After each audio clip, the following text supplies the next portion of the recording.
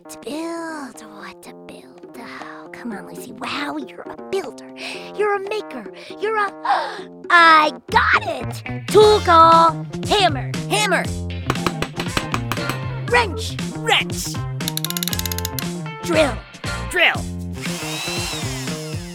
Great job, Kapow. Great job, Kapow. Oh, no, wait, that's me. Great job, Lucy. Wow. Oh, brother. Now all we have to do is turn this thing on.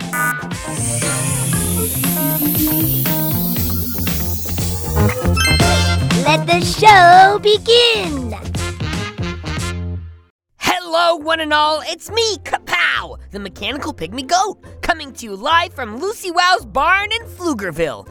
Now, you may know me best as Lucy's sidekick, or perhaps you know me as Pflugerville's most successful piano eater. That's right! I can eat a baby grand piano faster than you can eat a baby back rib. But today, I won't be eating musical instruments. I'll be hosting this podcast about my favorite subject, invention. Now, you may be thinking, why does Kapow love invention so much? Well, my friends, I'll tell you why. I love invention because I was invented. That's right! Every inch of me, from my body made of tools to my butt that plays music like a boombox, was invented by Lucy Wow. How could I not love inventions when I am one? Inventions are everywhere, and so are inventors. In fact, you might be an inventor yourself and not even know it. Anyone from anywhere can be an inventor. All it takes to get started is a little imagination, a lot of determination, and a cool mustache doesn't hurt. Which brings us to today's invention, Nintendo! Now, everybody knows that Nintendo is a video game company. Almost everyone has played some form of Nintendo, from the Game Boy to the Switch, and even the people who haven't probably still know who Mario is. But how did this video game company and that mustached plumber become household names? Well, believe it or not, the answer to that question begins over 100 years ago. That's right! Nintendo started in Japan in 1889 making card games, and they were still making card games to the 1970s, when the first hit video game was released. That game was called Pong, and was made by a company named Atari. Pong was a basic game, where two straight lines moved up and down the sides of the screen, bouncing a circle back and forth. With today's modern games, it's hard to imagine anyone being impressed by a bouncing circle, but Pong changed the world. People could not get enough of it. Nintendo saw this and decided they would set the cards to the side and give video games a try. Now, back then there weren't a lot of home systems, so you had to go to an arcade in order to play most video games. One of the games in 1979 was made by Nintendo. It was called Radarscope. Radarscope was a huge success in Japan, but it failed in the US. Rather than give up on Radarscope, Nintendo decided to tweak it for the American audiences. A designer at Nintendo named Shigeru Miyamoto came up with the idea of adding a mustached hero and renamed it Donkey Kong. And my goat, what a difference a name and a mustache makes! This new version of the game was a giant hit, and soon Nintendo became Japan's leading arcade game developer, with Mario as its logo. In 1983, Nintendo decided to build a video game system for the home. It was called Nintendo Family Computer, commonly referred to as the Famicom. The system became very successful in Japan, but before it made it to the US, the video game industry hit a speed bump. You see, the target audience of video games was kids, and companies back then thought that kids couldn't tell the difference between good and bad. Because of this, companies didn't bother working very hard on the games they were releasing. Soon, arcades were filled with poorly made games that weren't fun to play. Well, it turns out those companies were wrong about you kids. As fast as the video game industry became popular, it became unpopular. The whole industry crashed in 1983, with arcades closing and American stores no longer selling video games. The kids had spoken. They wanted quality. So, Nintendo decided that they would give the kids just that. A new kind of system with a new kind of game that was better than anything anyone had ever seen before. The redesigned system was called the Nintendo Entertainment System, or in short, the NES. Before the NES, video games had always been played with joysticks, but Nintendo had designed a horizontal controller. No one had ever seen anything like it. It looked cool and fun, like a toy, and the video games you could play on it, like Super Mario Bros. And Duck Hunt, were so fun that video games became popular again. Nintendo enforced strict rules for games on its system. Only games that Nintendo thought were high quality were allowed. In addition, Nintendo restricted developers from releasing more than 5 games per year because they wanted them to take the time to do it right. This quality control and respect for kids kept the industry from getting lazy, and soon video games were bigger than anyone could ever imagine. Since then, Nintendo has produced some of the most successful consoles in the video game industry, such as the Game Boy, the Super Nintendo, the Nintendo DS, the Wii, and the Switch. It has created numerous franchises, including Mario, Donkey Kong, The Legend of Zelda, Pokemon, Kirby, Animal Crossing, and Super Smash Bros. Nintendo is one of the biggest companies in the world, and if you ask me, it's all because people love a good mustache.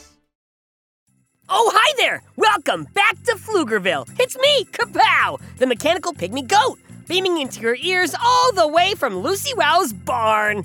You know, being Lucy Wow's sidekick is a lot of fun, but it's also a lot of work. Every day is a new adventure in building and invention. But luckily, I've mastered the art of the power nap, which means I still have energy for projects of my own, like...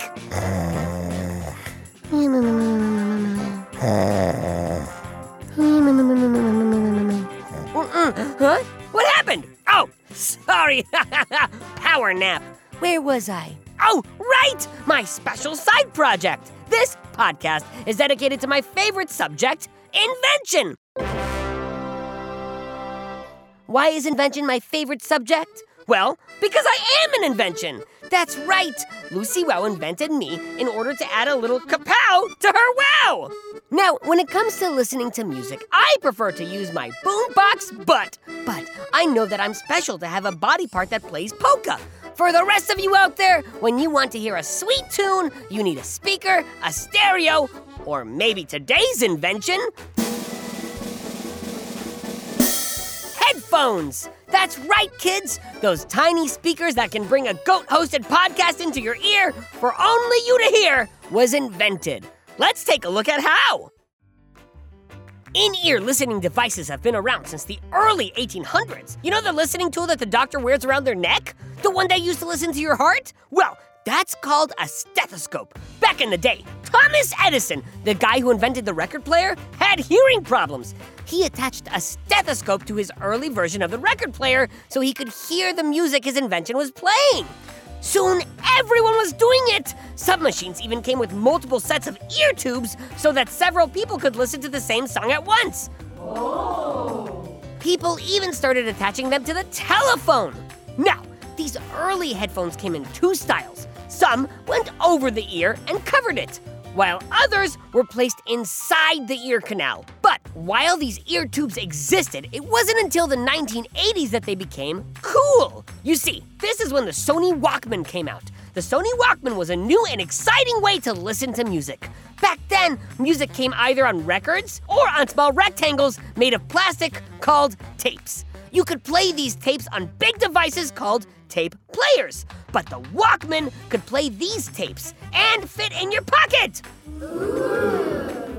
People didn't want the music in their pocket though. They wanted it in their ears. So the Walkman came with headphones that you could wear. This was an exciting new innovation in music listening, but it wasn't perfect. The headphones of the era didn't always fit well. Some were too loose and others were too tight. And even the ones that did fit didn't stop other sounds, like a meowing cat or a screaming sister, from getting in your ear. Plus, you needed a wire to go from your pocket to your headphones.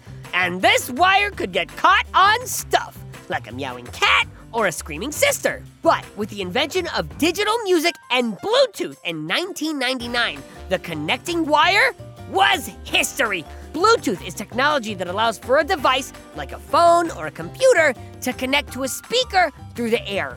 Around this time, there were huge advancements in the world of quieting down, called active noise cancellation.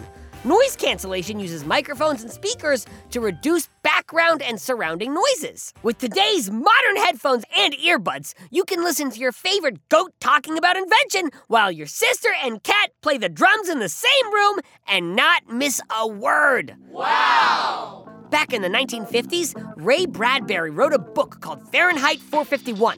In that book, he describes a new futuristic technology that allows people to get the radio beamed directly to devices in their ears. He describes the earpieces as looking like a seashell radio. Back then, this idea was so wild, it was considered science fiction. But now, 70 years later, you can't walk down the street without seeing someone wearing headphones. Everywhere you look, you see people with what looks like little hair dryers in their ears, playing them the latest songs and bringing them the latest news. It all makes you wonder, what do you think is science fiction today that in 70 years will be part of everyday life? After all, the imaginary is only one inventor away from becoming real. Oh, hi there! Welcome back to Pflugerville. It's me, Kapow, the mechanical pygmy goat, beaming into your ears all the way from Lucy Wow's barn. You know, being Lucy Wow's sidekick is a lot of fun, but it's also a lot of work. Luckily, I've mastered the art of the power nap, which means I still have energy for projects of my own, like...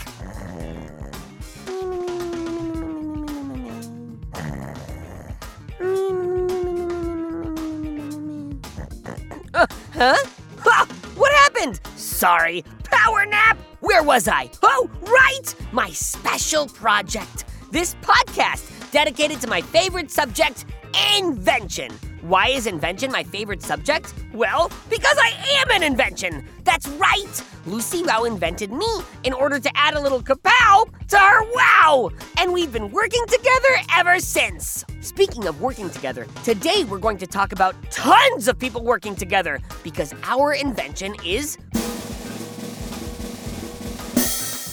crowdfunding. Crowdfunding is when you ask a lot of people to put small amounts of money in an account. All of those small amounts of money create one big amount of money, and that is used to fund or pay for the creation of a piece of art or a new invention or a better world. For example, if 1,000 people give me 2 pennies each, I'll have $20 that I can use to buy Jean Short pizza. By crowdfunding, I've just turned the 2 cents they didn't want into a pizza that I ate. Wow! That's what I call progress. One of the great things about crowdfunding is that since everyone is only giving a little, they don't need to be repaid. So the person who makes the thing gets all the reward, which is kind of how it should be. Crowdfunding is part of daily life now, thanks to the internet, but it isn't a new idea. In fact, it was arguably invented by one of the most famous writers of the late 1600s, Jonathan Swift. Jonathan was the author of the mega bestseller, Gulliver's Travels. When Jonathan wasn't dreaming up of new worlds filled with giants and pocket-sized Lilliputians, he was dreaming of making the world a better place. He came up with the idea of using his fame to bring attention to good causes and convince people to give a little and do lots of good. Just like that, crowdfunding was born. But even though Jonathan was famous, since it was the 1600s and there was no internet or phones, he could only reach people he saw in person. By the early 2000s, the internet had gone worldwide and all that had changed. It was now possible for anyone to talk to the world. A man in Europe could talk to a woman in Asia with a click of a button. A sick child in Brazil could get their medical bills paid by a stranger in Australia. Soon, artists and companies were putting their ideas online and asking if people would invest a small amount of money into them. With all the billions of people around the world, it turned out a good idea could raise a lot of money. I mean, think about it. If only half the world gave me $1, I'd have over $3 billion. And that could buy me a lot of Jean Short pizzas. Oh. Soon, internet crowdfunding changed the lives of artists, game designers, and entertainers. By 2005, Matt Flannery and Jessica Jackley started a company called Kiva that took this idea into the business of business. Kiva, which means unity in Swahili, finds companies that could help their community with a little bit of investment and then crowdfunds for them. And the cool part is that once the companies are making money, they give that first money back, and it goes into another company on the site. So now, one small investment in one company becomes a small investment in many companies. People loved Kiva. Shortly after its first anniversary in October 2006, it had given $1 million to new companies that were helping their communities to grow and prosper. But of all the crowdfunding tools, perhaps the most famous is Kickstarter. Kickstarter is an American company based in Brooklyn, New York, that does global crowdfunding focused on creativity. As of July 2021, Kickstarter received nearly $6 billion in pledges from nearly 20 million backers to fund 205,000 projects, such as film, music, comics, video games, and food-related projects. The crowdfunding industry has become a popular option for people to promote their ideas and help turn them into a reality. Every year, crowdfunding raises billions of dollars for projects that would otherwise never be created. And you know what the best part of that is? It's that it shows that people from different parts of the world want the same thing: a more creative, more inventive community where good ideas become a reality and lonely pennies become pizza. Well, folks, we've come to the end of another Kapow's Power of Invention podcast. Come back tomorrow when I'll be covering more inventors and inventions. And while you're waiting, you do realize there are just a slew of shows that take place in Pflugerville, right? It's true! There's Bobby Wonder, who's trying to protect Pflugerville from Mighty Mila, and Lucy Wow, over in the Big Red Barn, inventing all sorts of cool stuff with the mechanical pygmy goat Kapow. Hey, that's me! Lucy goes big, and then she goes bigger! Oh, and if you like strange and spooky stories, you should check out R.L. Stein's Story Club. That's a real winner! I'm in the club, so I get to hear all the stories. And you can too! Keep on the lights, folks! Just search for Bobby Wonder, Lucy Wow, or R.L. Stein Story Club wherever you get your podcasts, and you'll find your way.